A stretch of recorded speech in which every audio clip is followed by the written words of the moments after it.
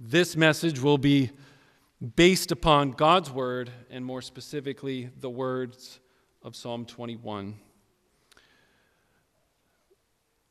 I'm going to read both Psalm 20 and Psalm 21, but before I do, I want to give an introductory thought as to the relevance of God's word for us today. The Battle of Agincourt was a battle that was won during the 100 Years' War, won by the English over the French. 606 years ago was when this battle was taking place. Almost to the day, October 25th, 1415, in northern France. There were decades of peace in the region, but the English had resumed war in 1415 because of the failure to reach negotiations with the French. So in the ensuing campaign, soldiers were dying in the English army left and right because of disease, and therefore their numbers in their troops were dwindling. They were also blocked in terms of the path that they were trying to get to by a very large, strong French army. King Henry V of England led these troops into battle. He was outmatched, outnumbered, and they fought hand to hand, and then also with archers, longbow archers. 80% of Henry's army were longbow archers. Despite this severe disadvantage, the battle ended with an overwhelming victory for the English. And since then, the United Kingdom, the English, have considered this one of the greatest battles in their history, one of the greatest victories.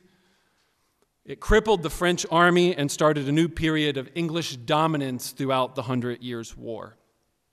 And so that's why it has become a triumph. In fact, any of you Shakespeare lovers might know that this battle is a large part the background behind Shakespeare's play, Henry V. All right, how was that story? Good? Anybody thinking, loved the history lesson? Thank you, Pastor Phil. Or are any of you thinking, all right, get on with the sermon, who cares?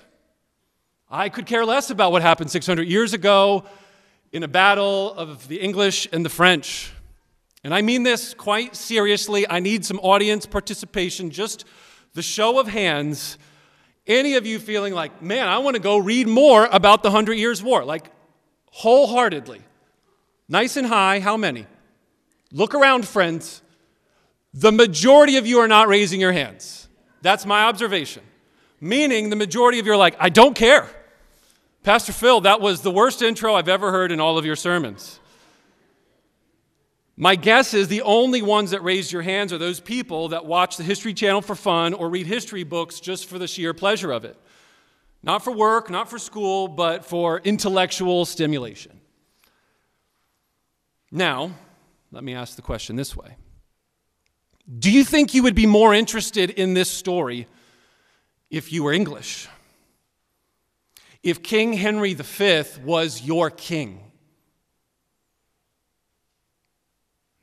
What if you were alive shortly after this took place, and the benefits of being an Englishman or woman was in large part because of this amazing victory?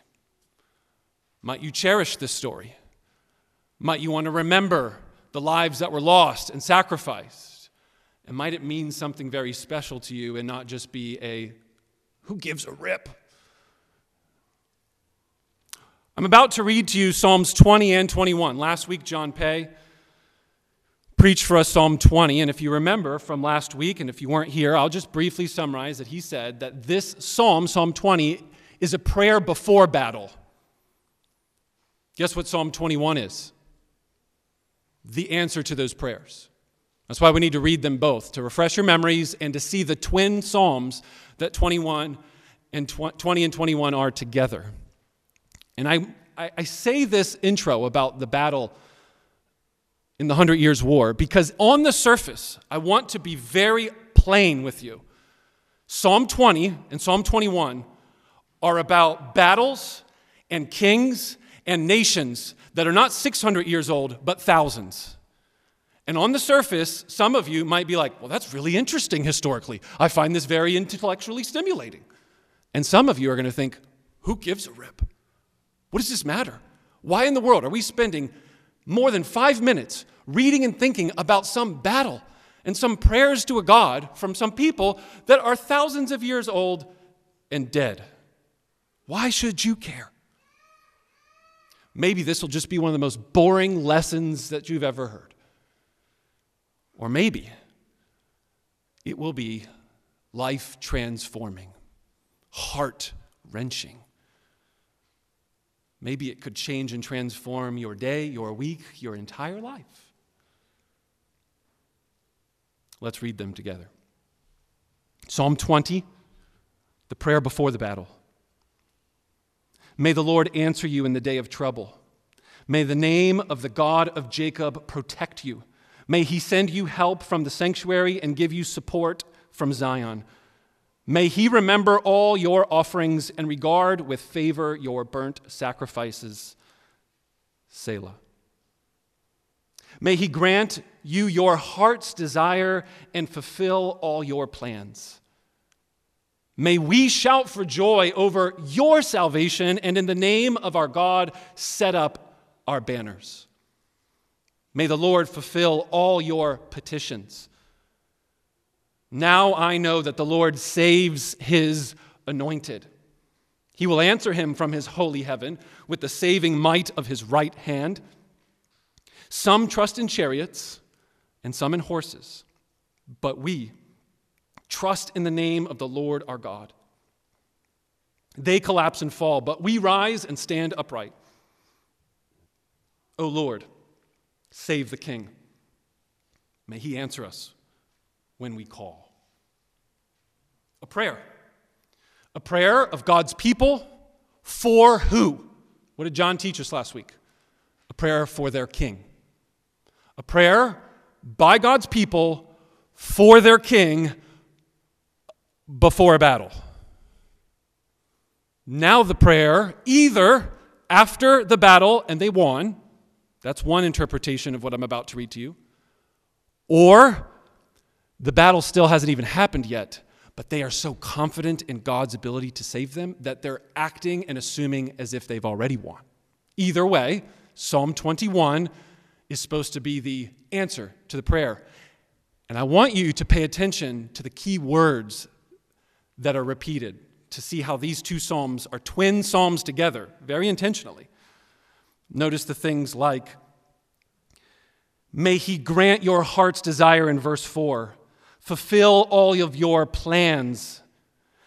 May you shout for joy over salvation. Same word that's just going to appear two different times in our Psalm 21. May the Lord fulfill all your petitions.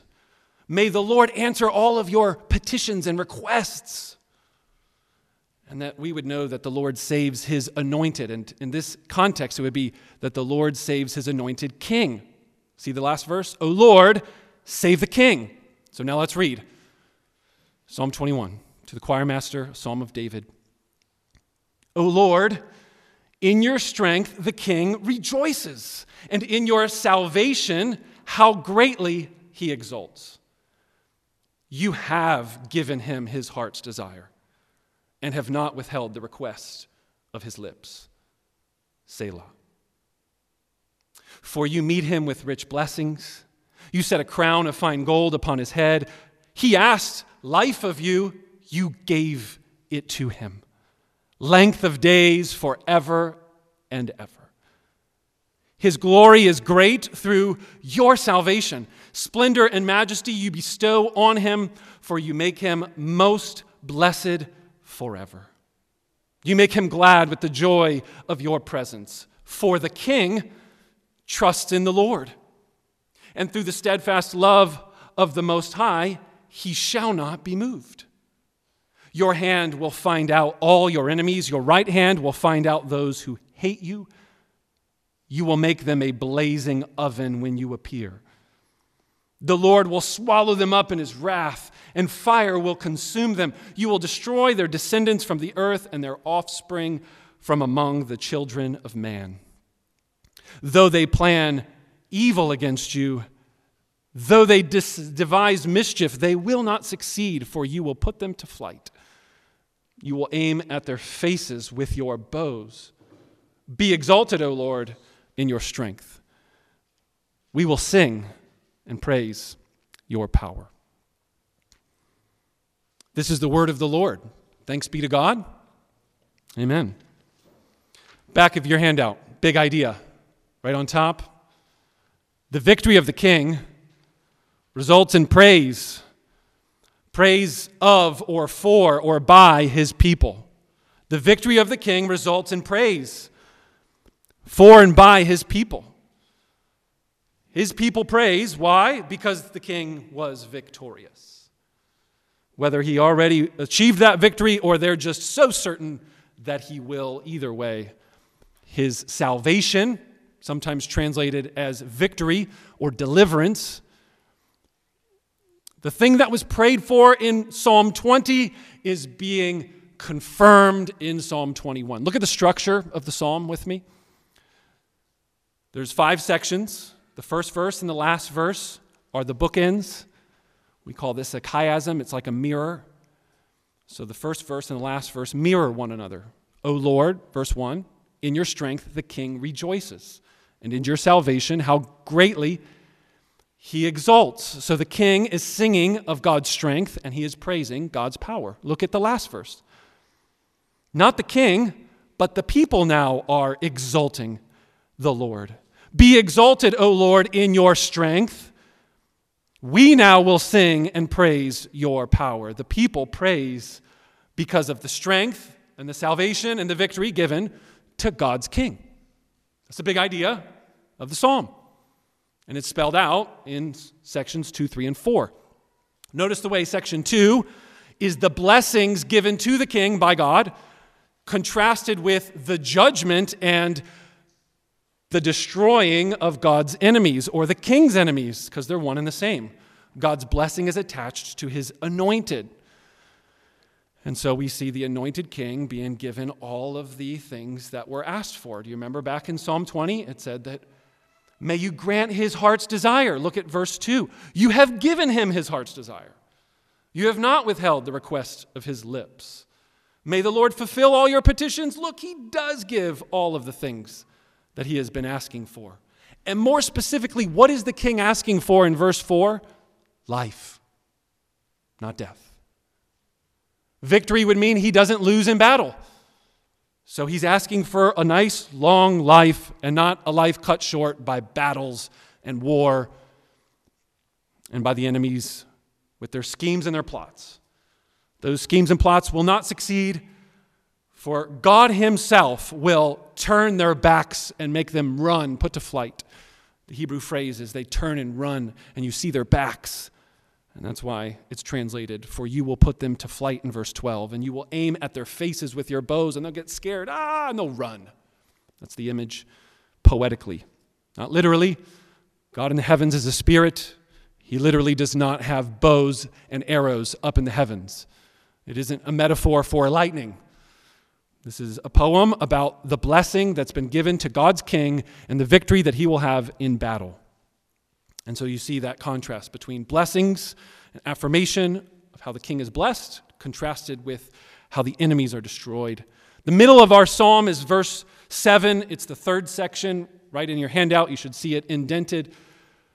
The king's confidence in God's love, his hesed love, his covenant faithfulness is what that word steadfast love means. Covenant loyalty and faithfulness that is the result of overwhelming love. God made covenant promises to David that his kingdom will reign forever and ever, that his throne would be established on this earth and no one would be able to take them out ultimately.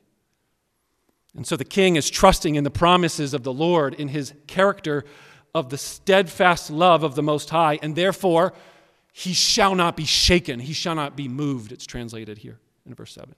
All right, that's our psalm. You guys tracking with the structure, the big idea? Hopefully everything I've said is just pointing out what if you would just look at this for a few minutes, it's kind of obvious. And that's why I brought up the story I did in the 100 Years' War. This is all about last week's psalm and this week's psalm not being about you on the surface. These are prayers for the king of Israel, David. And you're not David. These aren't prayers for you. These prayers aren't about you. They're not about Joe Biden and the President of the United States. They're not about our nation, our country. And I just wonder if it would be easy to check out. Be like, who cares? All right, so a bunch of people got together a few thousand years ago and they prayed. And they prayed that their king wouldn't lose in battle, and their God helped them win a battle. Pastor Phil, I got real stuff going on in my life. Like pain, sorrow, struggles. I'm dealing with depression, anxiety. I don't know what's happening with work. I don't know if I'm going to be able to keep my job. My family's a mess. My own heart, internally, I've got anger problems. I've got a besetting sin and addiction. I want freedom. I want victory. I want these blessings. So I want to give you this idea. The psalm ends in verse 13 with people praising, exalting, singing the power of God and his strength. The victory of the king results people to praise because his victory is their victory. So for them, they're singing in verse 13, "Be exalted, O Lord, in your strength. We will sing and praise your power as it is on display through our king." Who's your king? And if you have a king, and that king has won a victory for you, then kind of like the Englishmen, that war may take on more significance. It might be a little more relevant to you about how you face today and tomorrow. It might even just change and transform the way you think about all of life, if you allow it. I'm of the conviction, as you probably are well aware, any section of God's word is rich with depth, and you can plummet its depths and you'll never get to the bottom. This king prayed for life, that he wouldn't die. And our psalm says God gave it to him, and that he was victorious not because of his great might and power, but because of God's strength and because of what God did. His trust was in the Lord because of the Hesed covenant faithfulness of God. And this king, therefore, will not be shaken, and his kingdom will not be moved because of this God's covenant-keeping promises. None of that would be true if the king lost in battle. All of these people would not be exulting with great joy. If the enemies, some of them weren't found. Do you see that in verse 8? Your hand, God, it will find all of the enemies. Well, what if some of them weren't found? And an ambush came as they were celebrating. Yay, king won the battle. And then, they all get taken out by a selection of enemies that weren't accounted for. What if instead of the king having crowned with glory and honor, he was consumed? Or what if he was swallowed up by wrath and fury and violence and anger? What if the king was destroyed and every single one of his family, like verse 10 says, of God's enemies? Well, then the people would not exult. They wouldn't sing with joy. They would weep. They would wail. They would run and hide, like verse 12 says. They would be put to flight. In the same way that his victory is their victory and they can celebrate and rejoice, so would his defeat be their defeat. So I ask you again, do you have a king? And do you have a king whose defeat is your defeat and whose victory is your victory? Well, friends, I trust many of you understand where this sermon's going. Psalm 21 is not ultimately a prayer for David. David died. David's bones are still on this earth. David asked for a long life, but eventually that life ended. Verse 3 says, he asked life of you, you gave it to him, length of days forever and ever. David's not living forever and ever. And ultimately, David's kingdom was destroyed. His son Solomon wrecked David's kingdom with an incredible avalanche of sin that came crushing down Mount Zion to the rest of the nation of Israel. Because when the capital of the kingdom falls, the whole nation of Israel is destroyed in a Babylonian exile. And so the people of Israel, to this very day, have not been able to fully reestablish the political superpower that they once were 3,000 years ago.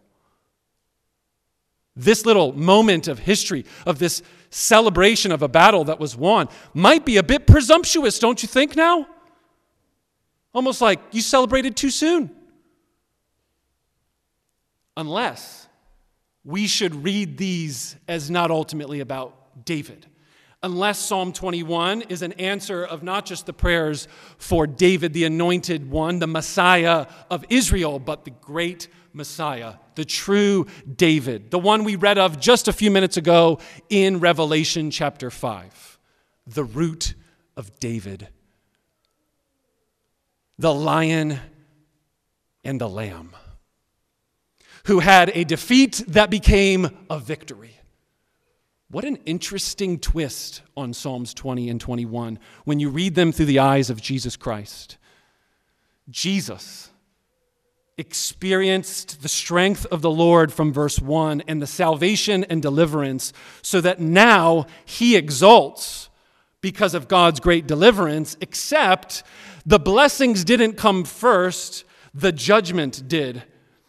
For the King of Kings and the Lord of Lords, who was crowned with glory and honor, is the King that became sin for us, became the enemy of God, so that every single enemy would be found out and every sin on this earth would be dealt with, so that God's right hand would surgically remove with his hand. Right hand is the hand you use for a sword. They're right-handed in the Bible. No offense, left-handed people, but that's just the case. Right hand is the hand of power and the hand that one fights with a sword. And God's surgical sword cuts out sin from this earth. And he does it in your heart by his word, through his spirit, because he cut Christ on the cross. As he pierced him with the nails in his hands and a spear in his side, Jesus was consumed and swallowed up by the wrath of God. So that all of the descendants from the earth, the first Adam, all of the children of man that were birthed from Adam and Eve and have only given woe to this earth, destruction and violence and chaos, they would be destroyed. And a new creation and a new humanity with new descendants, new sons and daughters would be birthed. But it only could come by the death and the destruction of the first Adam, by whom Jesus himself took on flesh to become that Adam figure, the head over all of humanity, and die. So that the plans of evil that were against the anointed one are always scheming against God and his anointed one. Psalm 2 said that in the introduction to this whole sermon series. And just like when we read in the Gospels, every single time somebody was trying to get Jesus, it ended up working in Jesus' death/victory. The betrayal of Judas, isn't that just an excellent illustration of how it seemed like Judas and evil and deception and lies and all the evil plans of wicked men are winning, and at the foot of the cross you think, now God's own anointed one, the perfect sinless Son of Man, has not succeeded, and he has been destroyed and swallowed up. Oh, but it was in fact Judas that went to flight, ran, and experienced the ultimate pain of his choices and his own death and taking his life. The judgment for God's enemies fell on Christ, and through that judgment, it brought the blessings.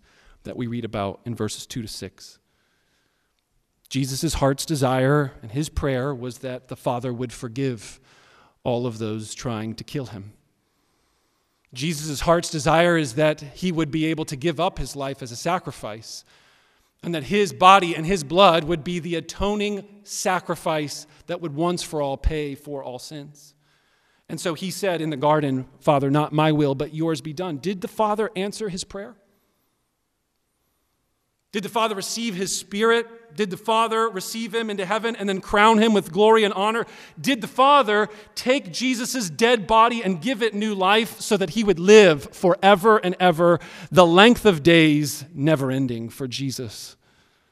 And he is now, name above all names, King of kings, Lord of lords, where every knee will bow and declare that his salvation is great, his splendor and majesty is bestowed on him, and he is the most blessed forever, as he lives now interceding in the presence of God in absolute joy. The blessings of the King most and best fit the King Christ, the anointed one, Jesus. So I ask you again, who's your king?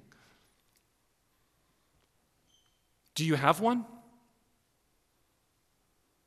If Jesus is your king, then Psalm 21 is wonderfully relevant. Incredibly helpful reminder of God's faithful covenant-keeping love, so that the writer, Paul in Corinthians, can say every single promise that God made is now yes and amen in Jesus Christ. You know how the middle of the psalm says that the king's confidence is in God's love. Well, in 1 Peter 2:23, Jesus, as he was being reviled, did not revile back. When he suffered, he did not threaten back. Instead, it says he continued to entrust himself to the one who judges justly.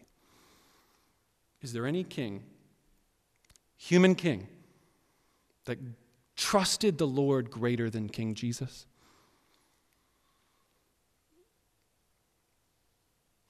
I don't think there is. And because of that, we who were enemies have been reconciled to God by the death of the Son. And so how much more does Romans 5:10 say? We, if we were enemies, have been reconciled by the death of the Son, will be saved by his life, his eternal, everlasting life, his length of days. That every single last enemy will be found, as verse 8 says. Your hand will find out all of your enemies. Your hand will not leave one stone unturned, one sin undealt with. There will be no injustices that remain on the earth. Every single one will be found out. God appeared and showed up in the person of Christ. And Christ's death on the cross showed just how serious God was about swallowing up all of God's enemies and consuming them. So because of Jesus, if he is your king, then his victory is your victory, and his defeat is your defeat, because his defeat was his victory. And you can become citizens of the kingdom of God, and Christ can be your king and master and Lord. Friends, do you want these blessings to be not just for Jesus, but for you? Is there any sense to which reading verses 2 to 6 sound like, I want God to hear my prayers. I want rich blessing, and I want glory and honor, dignity, value, a sense of purpose and life, and in fact, the ultimate solution to death itself, eternal life forever and ever. If you're going to rejoice like the psalm ends, be exalted, O Lord, in your strength. We, Embassy Church, sing and praise your power because of what you have done in Jesus Christ. If you're going to rejoice, it is because you trust in the covenant promises that God keeps, in his steadfast love, and therefore you can be firm and not shaken no matter what happens. So here's my attempt to close out our service and say, on the basis of everything that I've said, apply.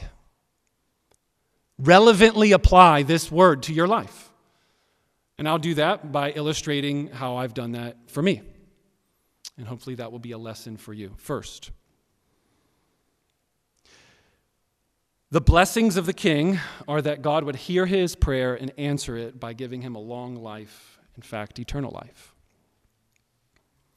Many of you know I didn't preach last week because our family had the unfortunate news of my mother's passing. And so this word of the Lord from Psalm 21, verse 4, struck me afresh. We prayed this very prayer. Our heart's desire and the request of our lips was life for my mom. It's been incredibly difficult and painful for our family to read over some of the things that my mom has said in her final days. And one of them that we heard this last week was a message she sent to my dad. And it was just basically summarizing verse 4, the desire for long life. Celebrating the 50th wedding anniversary of my mom and dad. Dancing together at our grandchildren's weddings. And she went on and on. And what makes this so hard is death. So I read this week. I prepare this message for you. And I ask you, does God only give that desire and that prayer to this king, King David, or King Jesus, or is the king's victory over death and his resurrection and his ascension and his forever living in a human body point to all of us, including me, as I grieve my mother's death? Hope, life, eternal life. As painful and as sad and as sorrowful as these days have been, I tell you, friends, we have as a family, and I do as your pastor, hope. Psalm 21 is relevant for grieving children. I suggest that you learn from this lesson. If Jesus Christ is your king, then his victory is your victory, and his victory is over the greatest enemy of all, death itself. I think that makes all the difference in the world. That could change everything you think about for the rest of today, this week, and the rest of your life. Have you remembered that death is coming for all of us? Watching it happen right in front of your face reminds you of your mortality. Gathering for funerals and mourning the loss of a loved one smacks you in your face about all of your ambitions and all of your assets and everything that you were hoping for, and reminds you that it could all be cut short in a moment, in an instant. Or my mom's case, an internal bleeding that would not stop. With 24 hours, she was gone. Brothers and sisters, I plead with you. These words in Psalm 20 are not, in 20 and 21, just simply some poetic meditation about a history lesson from the history books. They are the mighty words of God to breathe life and hope and to cut out, like the surgeon does, all sin in your heart that fails to believe and trust, as verse 7 says, the goodness of our God to keep his faithfulness, his promises faithfully. I plead that you would repent of your sin and allow the surgeon to do his work and find every last little enemy of unbelief in your heart as you stare the victory of Jesus in the face, even in the worst moments of your life. Lesson 2, Psalm 20 is teaching me that God's victory is God's victory. It's just so poetically repetitive. You have given him. You are the one that's not withholding from him. For you are the one who approaches and meets him and fills him with the rich blessings. You're the one that's crowning him. You gave him the length of days in his life. His salvation is your salvation. You're the one that's bestowing him the splendor and the majesty. You're the one that is blessing him forever, and you are the one that makes him glad, because it's your strength that the king is rejoicing in, not his own strength. It's your salvation that he's exulting in, not his salvation that he has achieved. In what ways have you, like John asked us last week, put your trust in chariots or in horses instead of the name of the Lord that is explained. The name, the reputation, that's what it says. We trust in the name of the Lord, meaning his reputation. What is his reputation in Psalm 21, verse 7? Steadfast love, covenant-keeping faithfulness, and loyalty to his promises.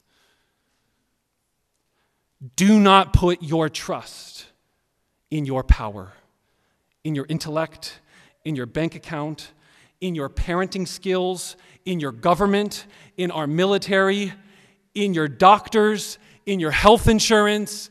We could go on, right? Psalm 20 and Psalm 21 are twin psalms, so I think it's helpful for you to be reminded again, in what ways are we putting our trust and our hope in things of this world, instead of acknowledging that all victories that we have in this life are victories that come by the grace of God. Your victory at work, your promotion, children that aren't rebelling, peace in your home, wealth in your life, any prosperity in any sense, however you'd want to describe it, is a gift that has come by the grace of God. And I just want you to think as to whether or not, when things get ripped out from underneath of you like a rug, and you fall flat on your face, and you feel like God's abandoned you in those moments, if it's not revealing that your trust has not been in the Lord.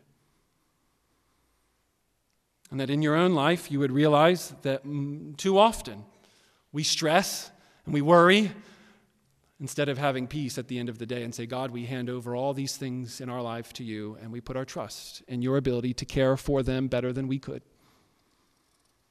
My wife and I, every night before we go to bed, we pray together. I'm sure there's nights where we don't, but generally speaking, we do every night. And one of the main goals as we pray together is to review the day and just thank God for everything he did that day. And what I see that has done is not just, well, that's what a pastor should do. He should pray with his wife and he should thank God for things. I think what it does is it creates an awareness that every good thing that happened wasn't because of me. And it reminds me of my sinful, proud heart that wants to take credit and steal glory from the God who gave me whatever good gift there was. Was today a good sermon? Well, it would only be by the grace of God. Was today a great day of family time? We'll see. But if it is by God's grace, and we want to give him glory and praise for his strength.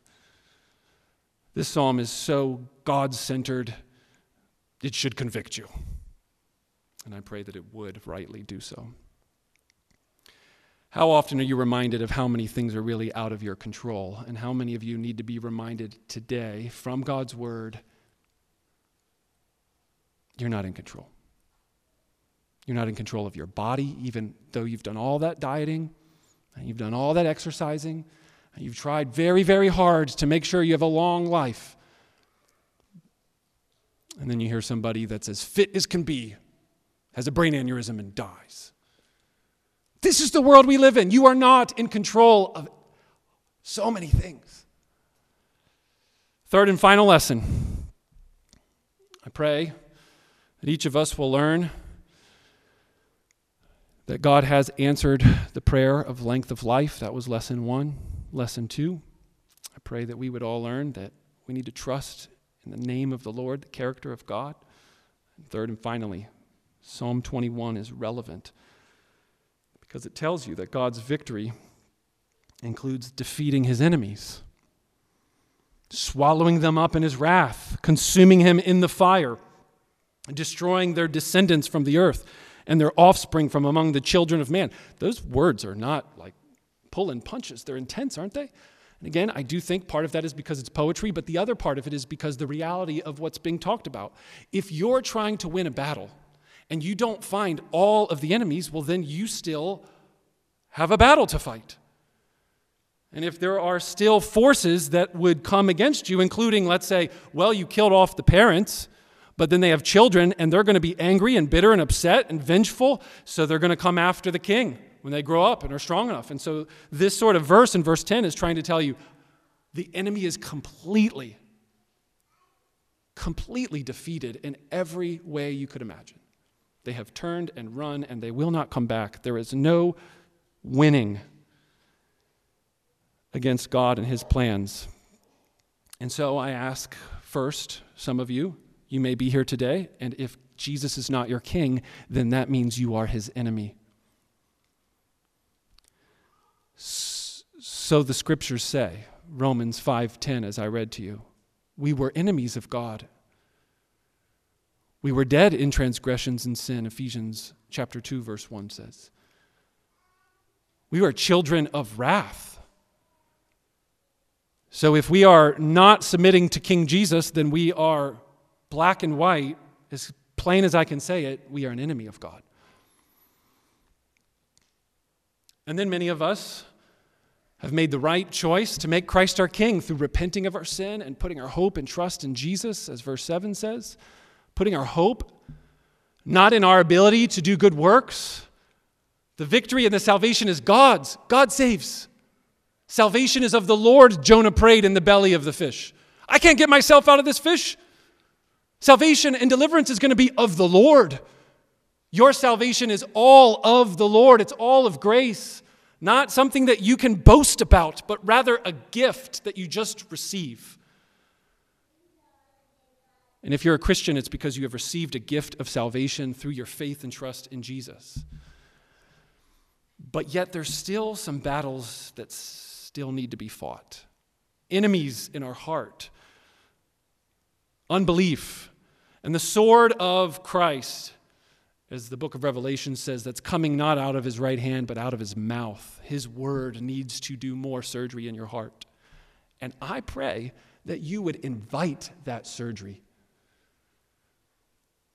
In the same way that we were able to say goodbye to my mom in October and not June was, I think, in large part because of the medicine, the surgery, metaphorically speaking, that was done on her body to sustain her life. And I pray that you would see that as a picture of life-saving pain.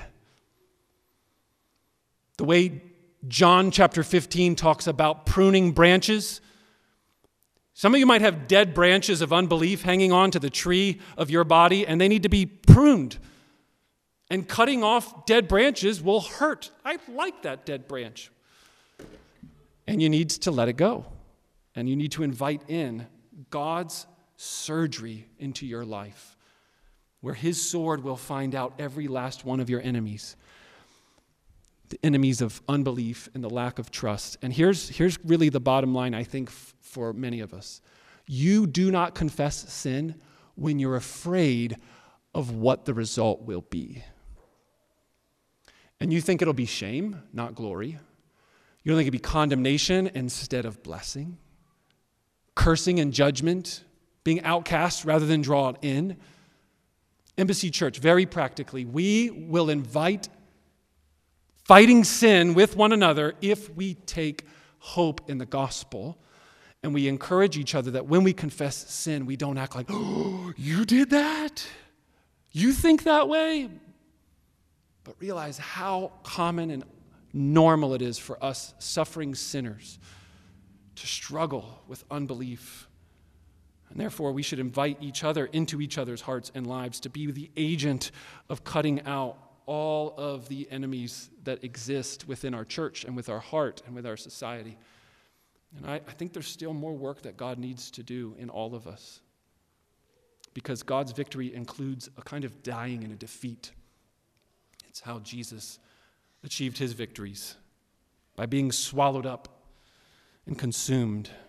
And like the fire that refines and cuts out all the dross, may God's word and his church purify, sanctify, and make you holy. Do not be afraid of what the result would be. You might have a member of this church or a Christian friend that respond very poorly to a confession of sin. It happens.